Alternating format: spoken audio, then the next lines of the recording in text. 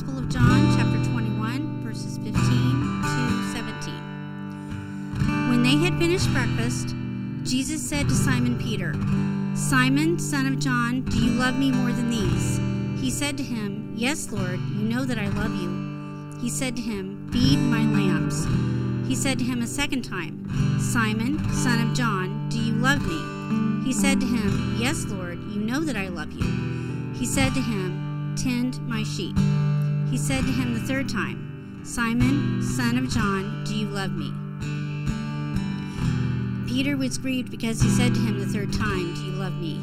And he said to him, "Lord, you know everything. You know that I love you. You know that I love you." Jesus said to him, "Feed my sheep." So before we describe the mighty acts of God that we witnessed in El Salvador, I'd like to share some thoughts on the state of evangelism in the United States. In an article from the Christian Post entitled, "Churchgoers Say Sharing Faith Essential, Many Never Do." Did you catch that? Churchgoers say sharing faith essential, many never do. A majority of churchgoers in the U.S. believe it's essential to share their faith with non-believers, but a large number of those are not doing so. According to a recent study of American Protestants conducted by Lifeway Research, the study found that 80% of those who attend church on a regular basis believe they have a personal responsibility to share their faith, but 61% have not told another person about Jesus in the previous 6 months.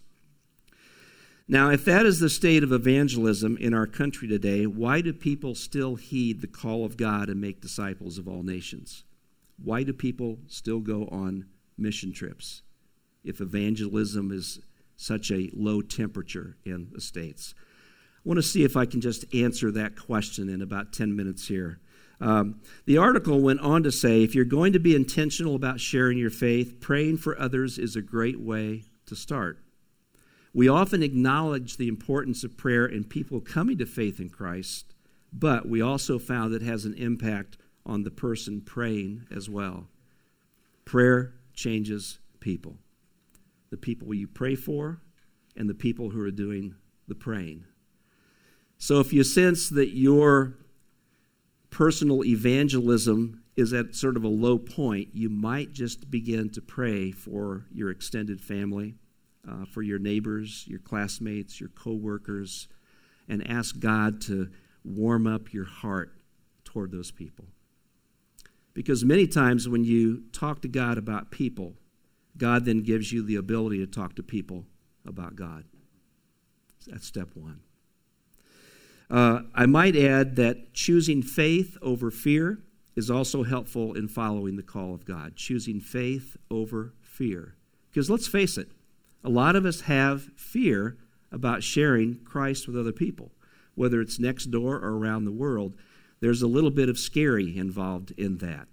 But our faith in the God we just worshiped and sang to is so much greater than our fears that it can overcome. But we have to choose to exercise faith.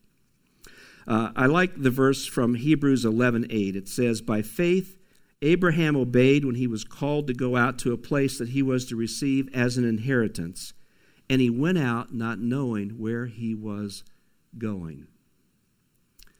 I love that. God said to Abram at the time, "I'm going to start a new group of people through you, and by the way, you're going to have to move. There's a place I want to take you to, and you'll just have to trust me one step at a time." That's what faith does. Faith doesn't have to see the end result, the big picture, each step along the way. Faith just has to, like a small child, putting their hand up in the hand of their parent. They have faith that parent is going to lead them on a wonderful journey. And God will lead you on a wonderful journey. We were talking in our city group this morning that in the book of Acts, it talks about how the church that had just started in Jerusalem, 3,000 people were saved. And it said that they were in a state of awe and wonder. Wonder and awe shows up when we let go of our independence and become totally dependent upon God, totally dependent upon the Holy Spirit to take us on the journeys of life that God has for us. God shows up. And when God shows up, all shows up. Wonder shows up. The Holy Spirit shows up. And it's a great way to live. Faith will overcome fear. So we have prayer.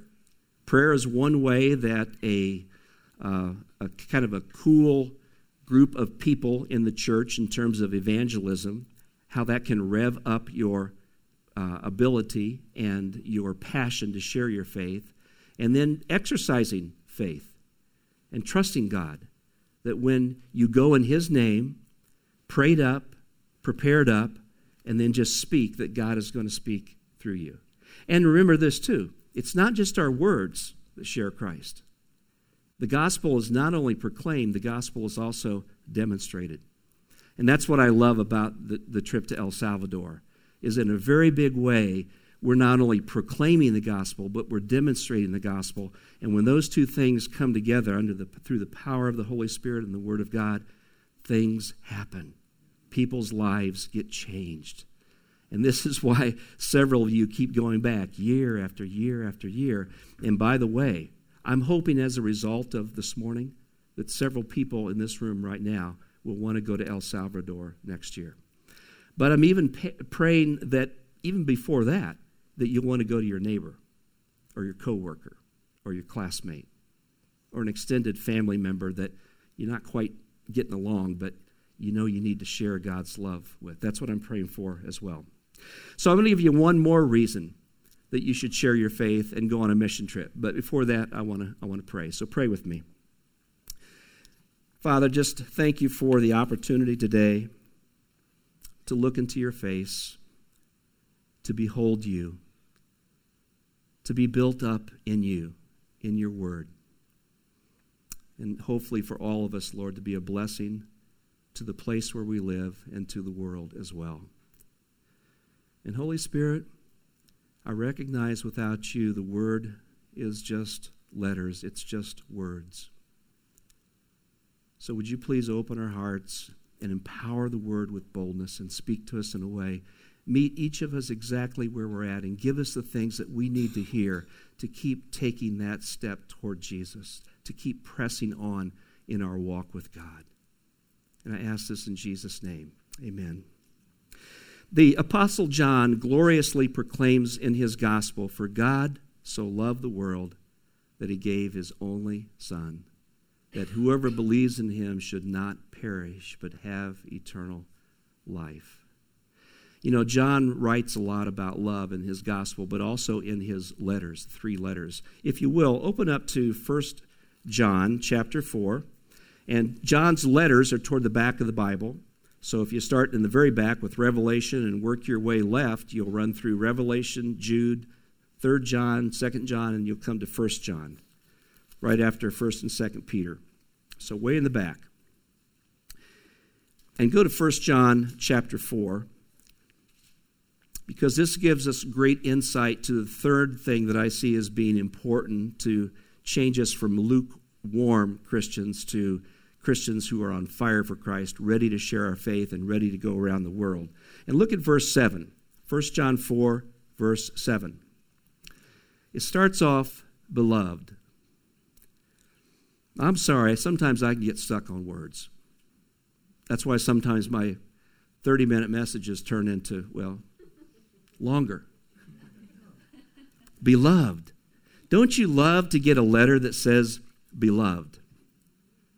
My precious, or, sweetie pie, whatever it might be.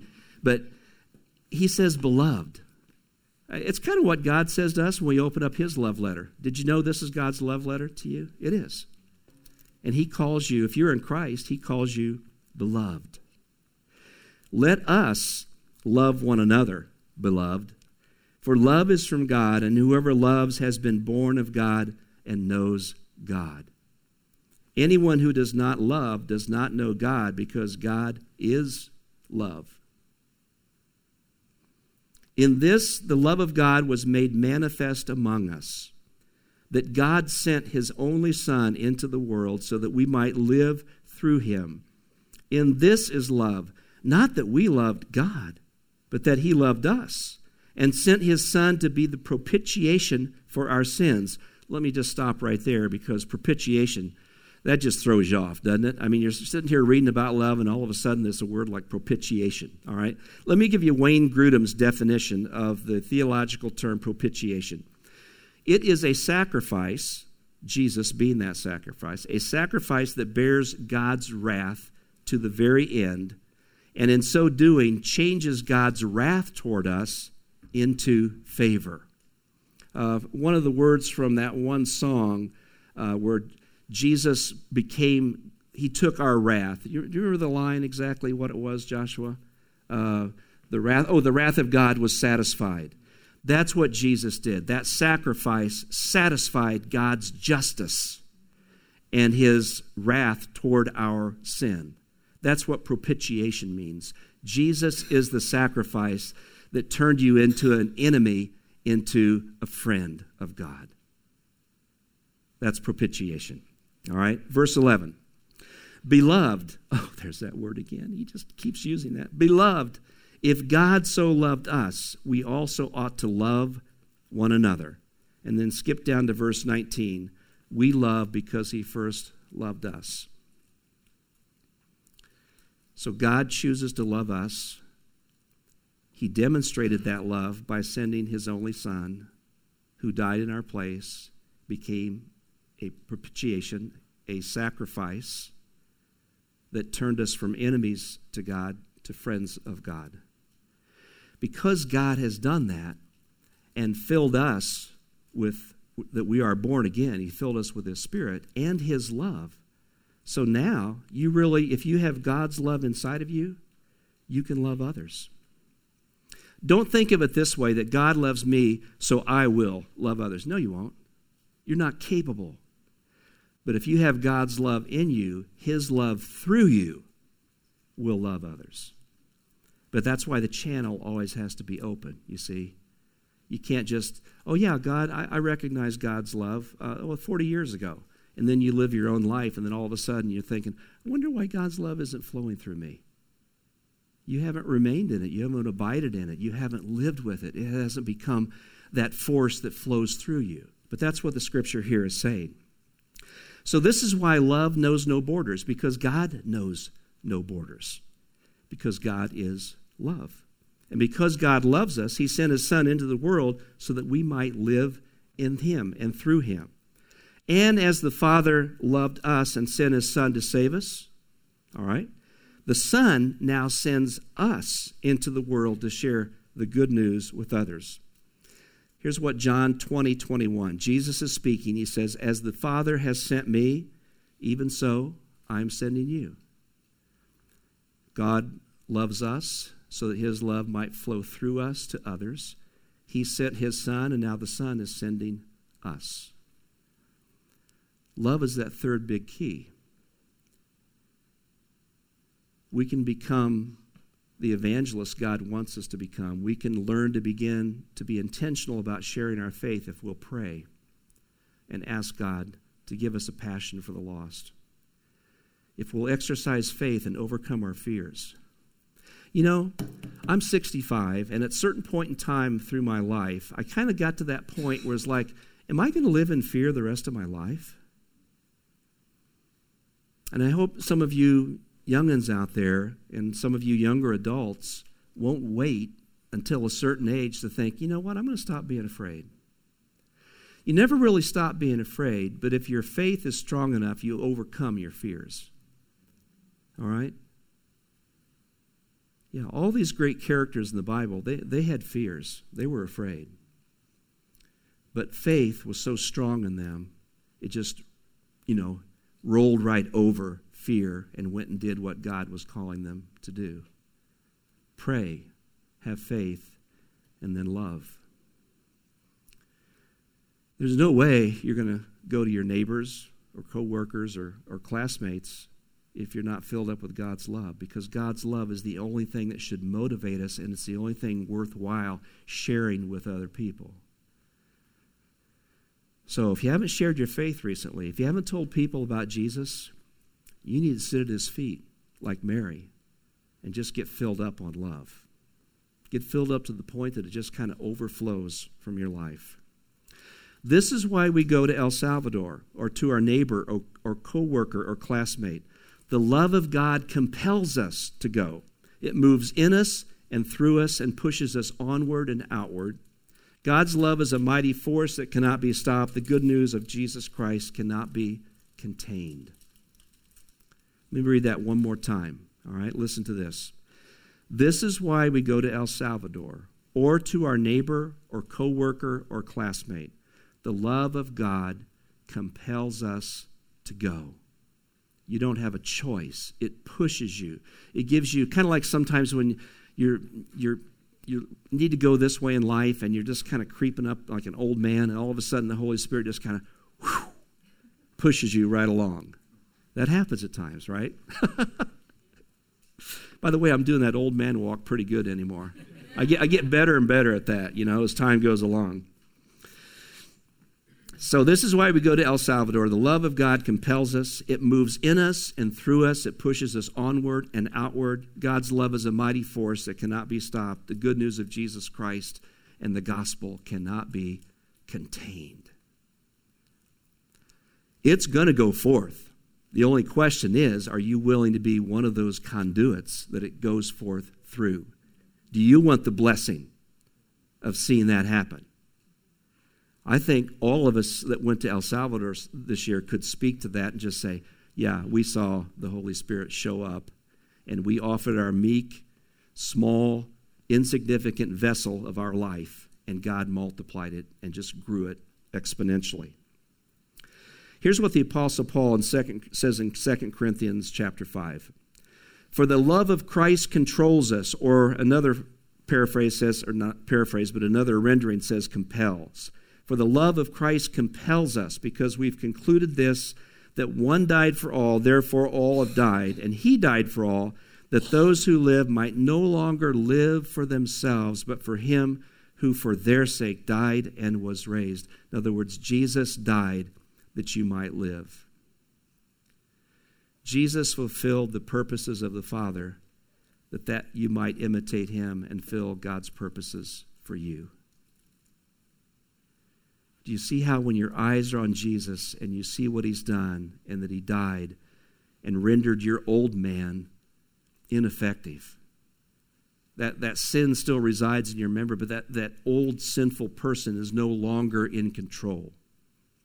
The Holy Spirit is in control, and we just have to abide and plug into the Holy Spirit and to the Word of God.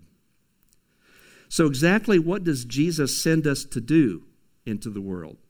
He sends us to be laborers in his harvest, and the harvest is people. Like Jesus said to Peter, I'll make you fishers of men. Stop fishing for fish. Stop harvesting grain. Let's fish for people. Let's harvest for people.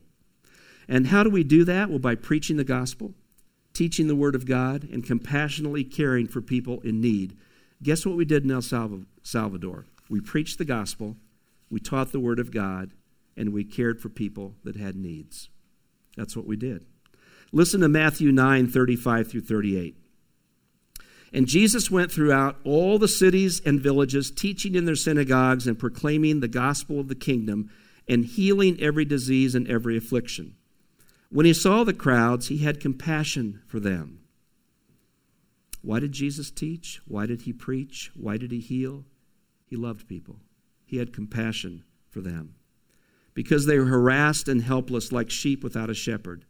Then he said to his disciples, the harvest is plentiful, but the laborers are few. Therefore, pray earnestly to the Lord of the harvest to send out laborers into his harvest.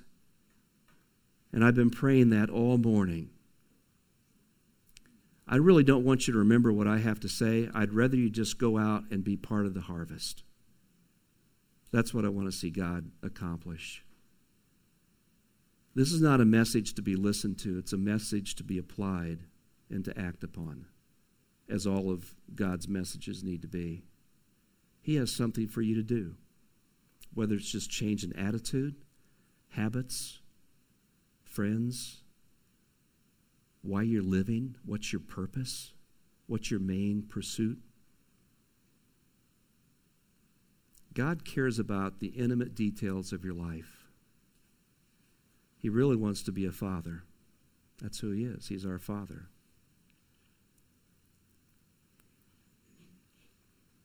So God calls us to go. It's a simple word, 2 letters. Go. Christian life is a journey, and God determines the roads that we travel. Our job is to prepare for the journey and then to be ready to go whenever God calls us.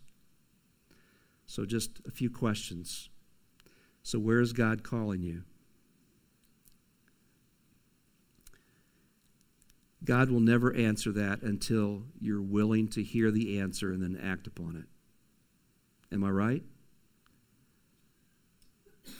If you're looking for God's will for your life, God's call in your life to know where to go, but yet in the back of your mind you're thinking, well, if I like what God says, I'll do it. But otherwise, I'm still just going to do my own thing. Why should God speak to you if you're not willing to follow?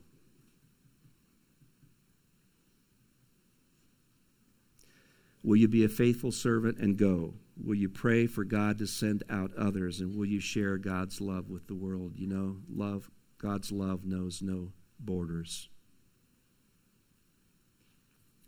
Let me pray.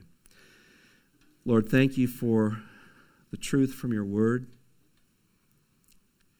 May it not just reside in our mind and be tossed out at a given point in time during the week, but may it make its way to our heart, and may it become a fire that grows hotter and hotter. May your love compel us. May we sit and soak in your love. May you continue to pour it into us so that we will pray and we will overcome fears by faith, and we will go when you call, Lord. We know, Lord, that's for our good and for your glory, which is our ultimate purpose in life. In Jesus' name I pray. Amen. Now I'm going to invite Joni to come up, but I have just something real quick I want to do before she comes up. While she's talking, we're going to run some pictures up on the screen so you can be listening and just seeing some pictures from our trip all at the same time. But I had some pictures I just picked out this morning. This is me with my host family. When we go there, we don't stay in a hotel or we don't stay in a big dorm all together. The team goes into individual houses, and so it's just great to be able to develop a relationship with another family there in El Salvador. This is one of our dentists. The doctors and dentists and people that helped were such a blessing at these clinics. This is one of the spiritual counselors just praying over a woman. I mean, this happened hundreds of times during the 4 days that we were out. I'm so touched by that. If you ought to look at this close up later. It's just precious that woman is just seeking God, and here's someone caring enough to pray. And I love this guy. He's one of the older guys from Miramonte Baptist Church that we partner with there, and he's one of the spiritual counselors. This guy leans up in his chair. He's sitting on the edge of his chair, and he's right there sharing Jesus, just like this. I mean, it's really fascinating to watch. I sat down with him one day. I said, show me how you share your faith. It's really interesting. And it wasn't so much what he said. It was just his heart and the way he leans into loving this person and sharing God's love. This is Miramonte Baptist Church. It's just the inside of their sanctuary. I guess they're like American churches. When the service starts, not many people are there, and then it's to sort of fill in. But here's Joni. Is she singing and worshiping? No, she's hugging somebody. It's just her style, you know. And then this is Oscar, who's the leader from the church who goes with us. He's sort of Joni's counterpart with the Salvadorians that we join up and form a group of about, I don't know, almost 70 people when you put it all together. This is one of the pastors of the village churches. These are some of the high school and college-age kids that are our translators. And Paola, right here, that has the birthday cake on her face, she was my translator. She just turned 16. This was her first time to go out into villages and to translate the gospel, and she did a fantastic job. And she was rewarded for it, too. She was the first one to get cake. So, see, there's blessings. And then this is John and John, father-son team. Every day, going home on the bus, and it's always about an hour and a half or 2-hour ride back from this village to San Salvador, they would be sitting there and talking and crying with one another and praying with one another because God was doing such a fantastic work in younger John's heart. So Joni, come on up. And as Joni comes up, this is the last picture I'll show you. This is Joni in an apron. As soon as we get on the bus at the airport, we go to this pupusa place. Pupusas are kind of like pancakes with meat or cheese in them. They're really very good. And Joni, this is the servant leader that she is. She puts on an apron and a cap, and she begins to go around and just serve people. I think you had offered a job. Did you get offered a job there? Yeah. But anyway, she decided to decline because the commute was just far too great. But anyway, would you give our leader a round of applause because she does a fantastic job. And besides leading us, she has to put up with Chris, who's sort of her assistant, and that's not an easy job either. So anyway, you're welcome, buddy. Yeah. I was doing okay until I started showing the pictures. The country of El Salvador. Microphone. Oh, yes. That would help. Sorry. That's okay. I was doing okay until I started showing the pictures. The country of El Salvador has captured my heart. I was once one of those people, one of those believers who felt like evangelism was a spiritual gift, and it definitely was not my gift. And someone very lovingly and very gently reminded me that it wasn't a spiritual gift, it was a commandment. And that I don't get to pick and choose which commandments I get to follow in the Bible, but that I'm called to follow them all. And it was at that time I began to wrestle with God about evangelism and what he was calling me to. And at first I just straight up told him no, I wasn't going to do it. I didn't win there. So I told him, okay, fine, I'll do it. So on the inside, I'm standing up, but on the outside, I'm sitting down. So that battle went on for about 3 months. And inside, my heart was just in turmoil. And so after about 3 months, I finally said, God, that's fine. If you want me to evangelize, I'll do it. But I cannot do this on my own. I don't know how to do it, and I'm afraid to do it. But I'll do whatever you ask me to do, but you're going to have to do it through me. And I'll tell you something, I was petrified. But I went out, and he instilled in me such a passion and such a heart for people and such a love, and it has never, ever gone away. And my love for him and my Father has replaced my fear. And whenever I get in a situation where my fear of rejection grips me, he reminds me they're not rejecting you, Joni. They're rejecting me, your Father, the one who loves them more than you could ever love them. And he's changed my heart. And if you ever want to learn how to evangelize, whether it be lifestyle evangelism, whether it be street evangelism, grab somebody who has a heart and a passion for it. Jeff and Laura Cummings, Dennis and myself, Gary and Rhonda, Nancy and Rick and Nancy, Deanna. You want to learn from somebody, get somebody who has a passion, and they will teach you how to do it, and they would be happy to do it. Gary talked about being in a state of awe, and there's nothing more exciting than leading someone to Christ. And let me get something very straight. You don't lead someone to Christ. It's the Holy Spirit that pricks their heart and brings them to Christ. But when it happens, you stand there in awe of what God has done right in front of you. And you stand there honored that he chose to use you to be a part of that. You talk about humbling. It is amazing. So that state of awe, and it's unbelievable. Okay, I'll move on. I'm going to run through the numbers for this year. It was a record-breaking year in a lot of departments. It was a busy, hectic week, but I'll tell you, our God is a God of stamina He is a God who empowers and strengthens. This year in the dental department, we did 107 cleanings. A couple of those I did, and you wouldn't think that children had that much stain and tartar. Woo, but they do. We did 57 fillings and 70 extractions.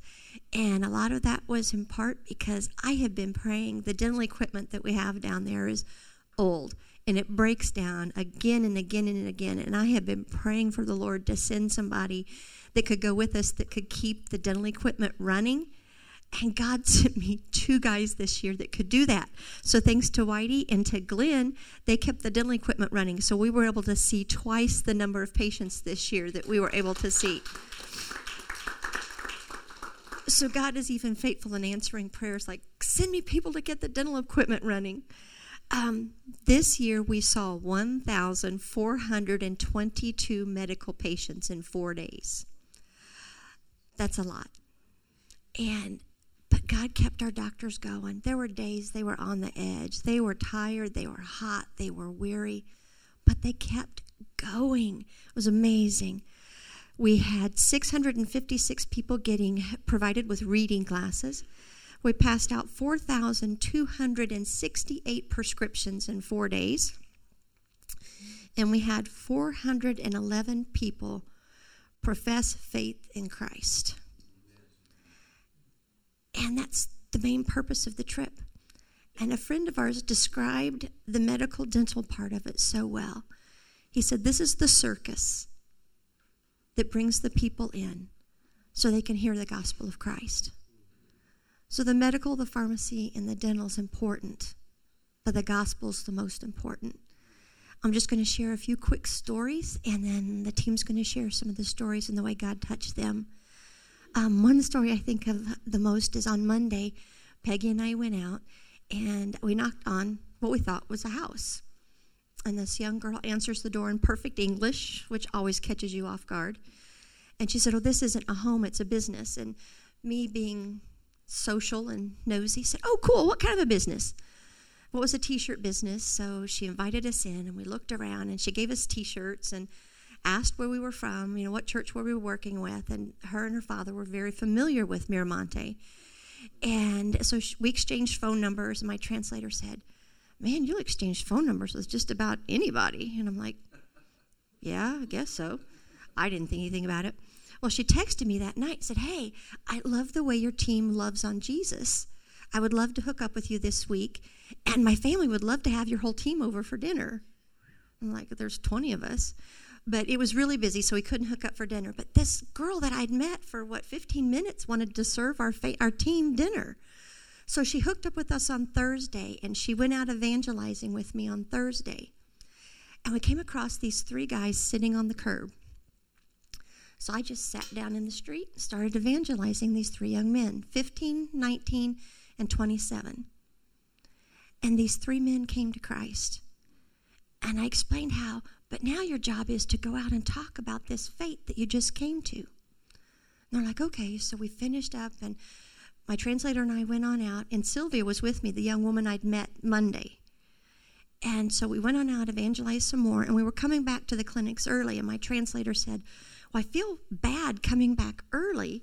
I said, but if we stop and talk to another person, we're going to come back late, and I have a reputation for coming back late, and that kind of makes Chris angry, so I don't do that anymore. So it's concerned. Yeah, we've been in some really bad areas, and when I come back late, Chris is very concerned. And so as we're coming back, I see one of these young men that I had led to Christ, that God brought to Christ earlier, sitting there with 2 other young men with his Bible open, talking to them about Christ. I said, hey, what are you doing? And he said, hey, I'm telling my friends about what you were talking to me this morning. Can you tell them too? So I talked to these other 2 young men, and they came to Christ. This is what coming to Christ is all about. You turn around and tell your friends. And Sylvia was with me to witness all of this. And she said, my family's been praying that we're not being fed at our church, and that we were asking, is God leading us someplace else? And this is the answer. And that Saturday that we left, she was at that church's youth group. And so God can use this team not only to evangelize and to bring people to Christ, but also answer other people's prayers, teach her how to evangelize. She was out evangelizing separately that day, not just with me, but how he can just move things around. And I've asked Deanna to come up and share, so she's going to share next. And then I asked you earlier. Oh, like right now. And so anybody else, after Deanna shares, no. Oh, okay. So if anybody else wants to share, you can come on up after Deanna. And she won't call you out by name. Oh, she's got it written down. Kind of. Okay. I'm totally choosing faith over fear right now because I don't talk in front of people. And okay, so I've been praying all morning. Lord, I have 2 stories, but I don't want to talk at all. And Pastor Gary's already confirmed, I'm a crier, that I have to share both.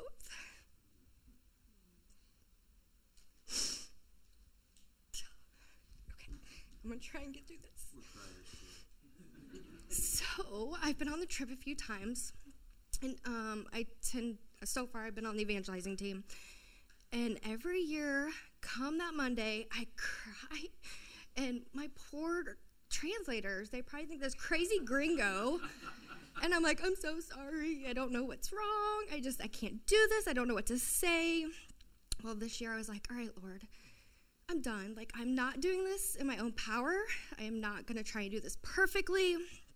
Like, this is stupid. I'm done. Like, I'm just going to love on these people. That's what you called me to do.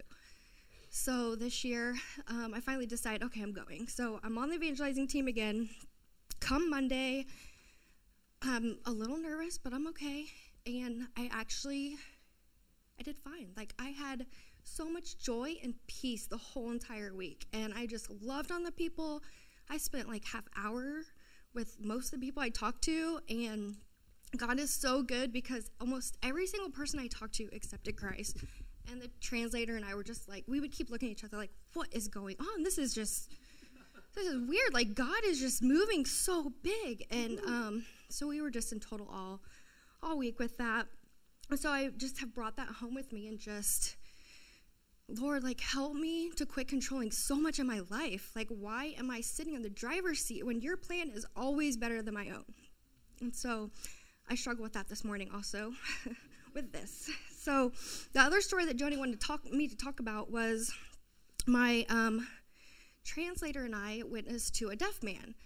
We were in this town, and the guides told us we had to stay in a big group, and we go up to this little store, and there's an older lady, and she's on the phone, and there's an old man, and he's sitting there, and I don't know what was said. It was all in Spanish, but he kind of got up and went and sat on this just stump, and then apparently he was deaf, so we start to walk. Like, the guides start walking, and they're, like, going away, and my translator turns around, he's like, should we talk to him? Should we try and talk to him? I'm like, well, we're here. We have to talk to him, right? I mean, we'll do something. So we actually would use a piece of paper, and we would just the man could speak back to us, so we would just keep confirming in Spanish, that he understood what we were saying, and he was getting it, and we would just be like, we would look at each other and be like, he's getting it, like, this is so cool. So afterwards, we prayed with him, and the translator and I were just really in awe. I think God changed our hearts, maybe even more than that man's, but we were thinking, these were just our thoughts. God's love doesn't have to have a language. He has his own language, and it can be spoken to anyone who really wants to listen. It's really ironic because the man was deaf, and yet he listened. So it's so perfect that we can't understand it reasonably because the Bible talks about the mystery and breaking down of walls between Jesus and the Gentiles and preaching the gospel to the Gentile world. This mystery made known is Christ in you and among the hope of glory. God had already broke down the walls between us and that deaf man so that we could share the gospel. And that was just so encouraging to us, and we're still in total awe of that. So that's my my story. So now I'm just trying to keep, am I listening? So I'm just kind of, those two things really hit me that week, and I'm trying to continue it here. So that's all. Thank you. Appreciate it. All right. Anybody else on the team want to come up?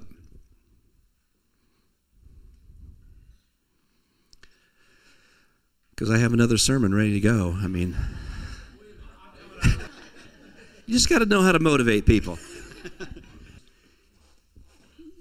First of all, I want to just express heartfelt thanks to this church. You are a sending church. Paul writes that how can they believe if they have not heard? There are lots of things out there in the world that people can hear, and El Salvador is no different than Franklin, Indiana. There are lots of competing voices out in the world. But he's talking about hearing the gospel message. And he says, how can they believe if they've not heard? How can they hear if no one preaches? And that's what each member of the team feels obliged to do. We go with different job descriptions, if you will. We have people working in the pharmacy. We have people handing out eyeglasses. We have people doing triage. Each person has a different role that they're playing, but their main role is to preach, to tell people about Jesus. So it says, how can they believe if they have not heard? How can they hear if no one would preach? And how can they preach if no one would send them?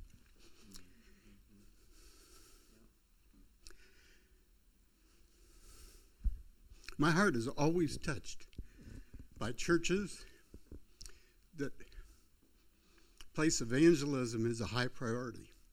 And you have sent whole families to help us pack medicines. We begin packing medicines for this trip July, is that right, Joni? June or July.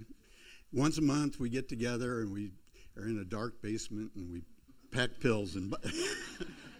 But the love of Christ even shows itself in that situation, and the love that your church had for this mission trip showed up richly in that. So you are all senders, and we appreciate that greatly. My challenge to you is beginning next June, you're all invited to come pack pills. That's the very great way you can become a part of this mission field. And like Gary said, I would challenge each of you to consider going on the trip next year. Thank you. Thanks. Okay, somebody else? I was one of the reluctant ones, very honestly. Let me tell you a little bit about our journey here, because this was a journey. One of the things that I got the opportunity to do while we were there was to lead a devotion one morning. Each morning we started with a devotion before we started our hour-and-a-half trip, or 2 hours, whatever it happened to be along the way.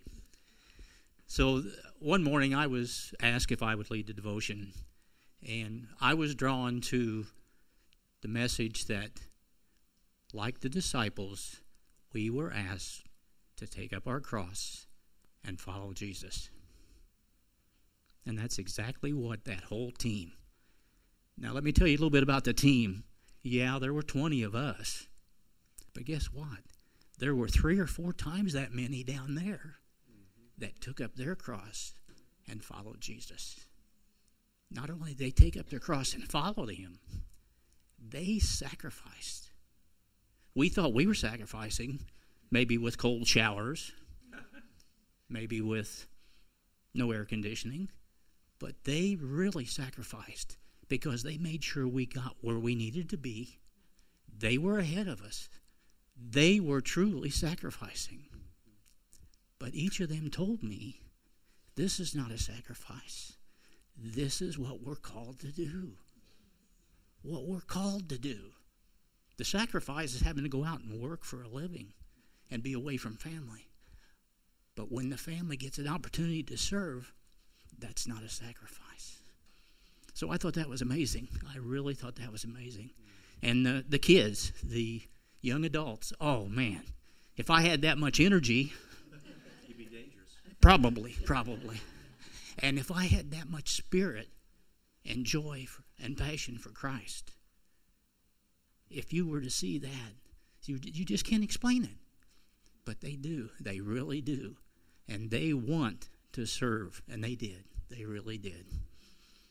And the one thing that we found out, that 120 people, or whatever that number was one body. It was the body of Christ that week.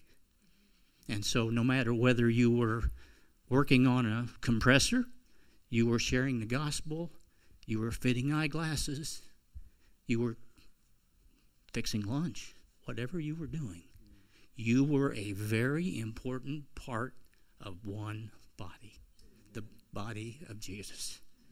And that's what this team extended, and you all are also, because the support, the care, the giving, all of that is being the body of Christ. Thank you, buddy. Oh, yeah, that is one of those wonderful things when you go to a country where you speak two different languages and God brings you together and you just see that love knows no bounds. There's no borders. There's no bounds on God's love. So, Peggy?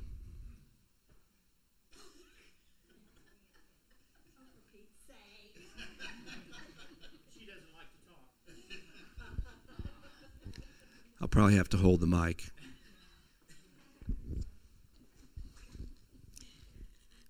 It's exciting to be here in your church because you were a big part of the success of the mission. So thank you, everybody from this church. If God wants you to do something, he'll find you. And he found Whitey and I in line at a funeral home in Morgantown, Indiana. And we talked with Rick and Nancy, and I happened to have seen pictures of their past trips to El Salvador on Facebook. And so it happened to be on my bucket list that to go someplace far, far away to people I don't know and can't understand their language to do something like this. And so we're talking, and it wasn't on Whitey's bucket list. Let me just say that. So it was kind of shocking, but God, anyway, that's how we learned about it. Whitey, he was very moved by the whole thing, and so we're thankful that we did take that leap of faith and go. I was one like Joni. Where did she go? There she is. I was one like her. Initially, I can't even imagine that she was ever like that. But to share the gospel with somebody, it was foreign to me. And I told some of the team members that I've been raised in the church since I was an infant. And how can I be afraid to do that? How can I not know how to do that? I felt like my church had betrayed me to not empower me to be able to do that. But I can't blame it all on the church. It was me as well. And it's still not comfortable. But I don't think God wants us to be comfortable. I think he wants us to be uncomfortable. And he will give us the tools we need. And he gave us tools for our toolbox on this trip by various team members. By watching, Deanna was the first one I went with.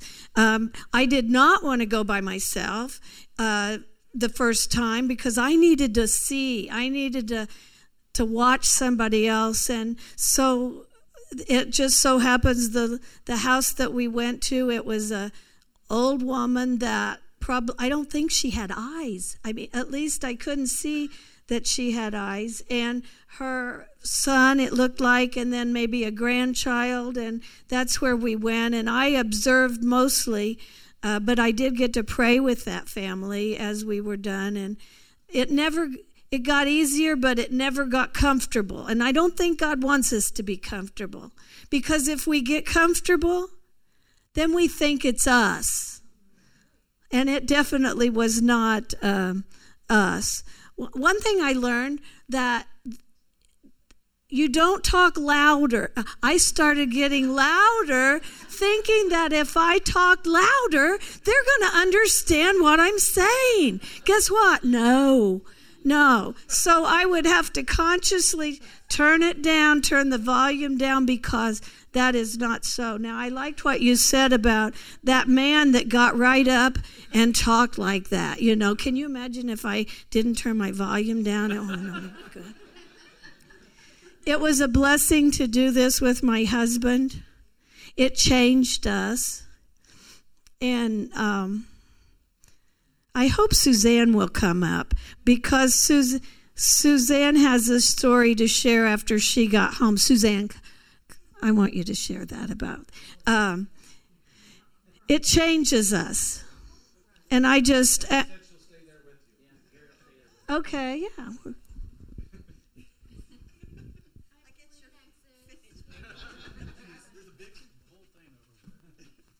You want to just sit here? Or you want to come up? I brought some. Just in case. There we go. Thank you, sweetie. They need to hear this. I don't have to see you, so I'll have to take my glasses off.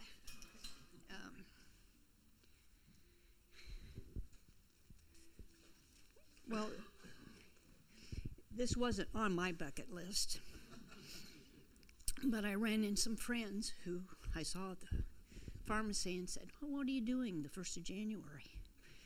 And I said, well, I don't know, you know. And they said, well, we need nurses to go on a mission trip. So I said, well, let me think about it. And they gave me Joni's number. And so I called her and felt like God was telling me I needed to do that. And during the time, I think they blessed me the more than I blessed them. And when I got home, God was working with me. And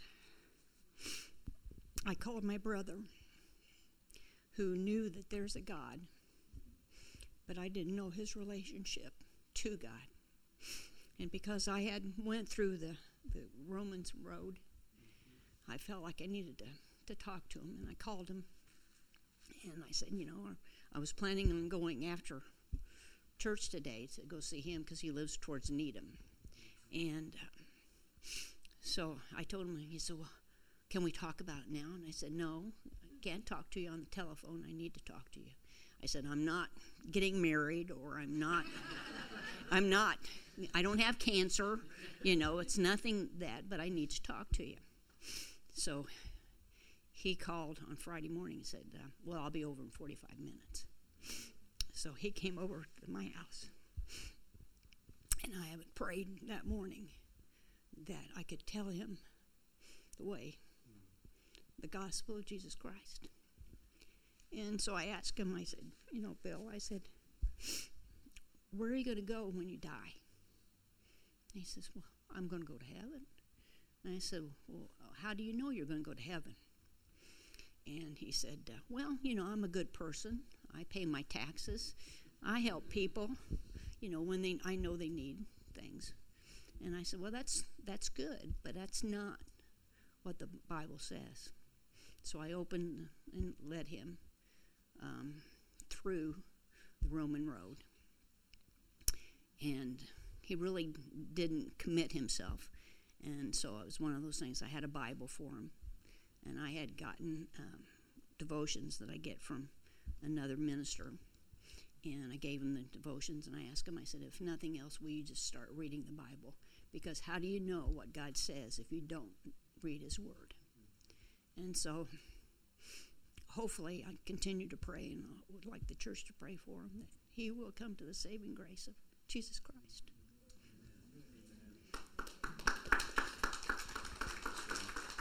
Thanks. Anybody else? Maybe one more? We're going to have a closing song then. And dismiss. Yeah, Joni, come on.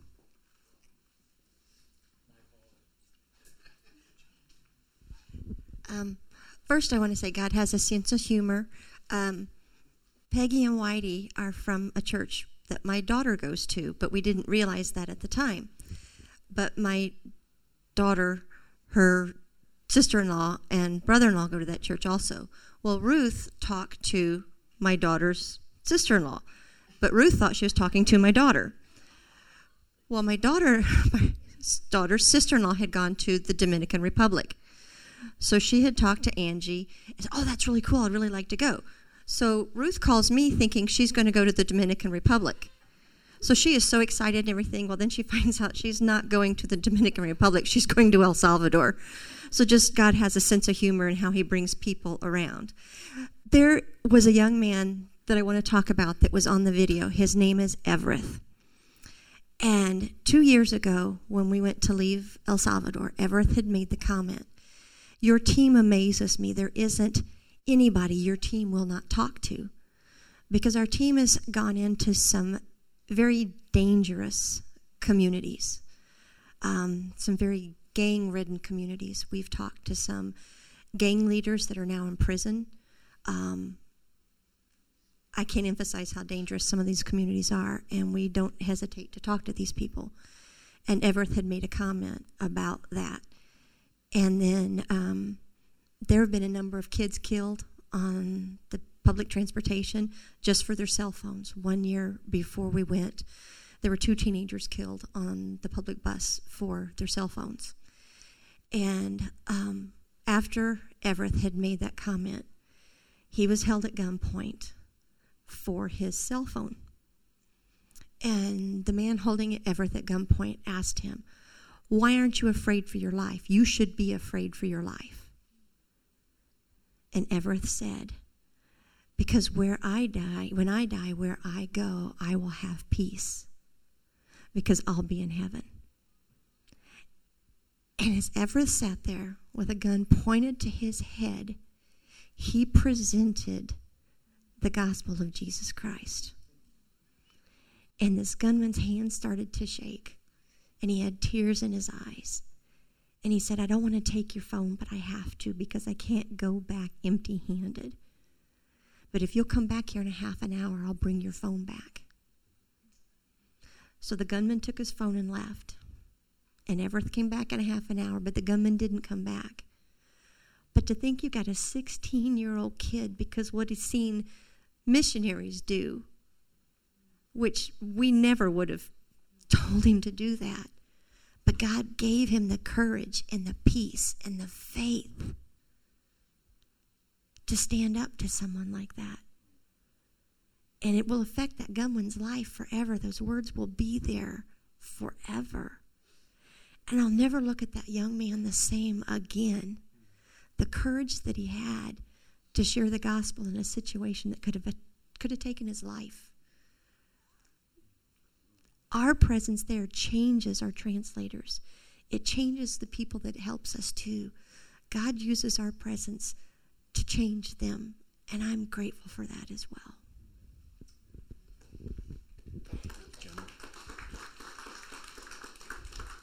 Invite our worship team to come up. Let me just give God praise for these testimonies. Lord, we realize that great is the Lord and worthy to be praised. We give you all praise, Lord, for the things that were accomplished. We know that your Spirit did them through us, that you grew us up, that people were saved, that lives were changed. So I pray, Lord, that you'll just continue to build this team, the El Salvador team, but I also pray, Lord, in the families, churches, and communities that are represented here today, that we will go out, that we will pray for people, and then we'll talk to people about God, that we'll both proclaim and demonstrate the good news of Jesus through our lives and our words. Now, Lord, help us just to worship you as we close, and thank you for all the good gifts that you've given us through Christ. In his name, amen.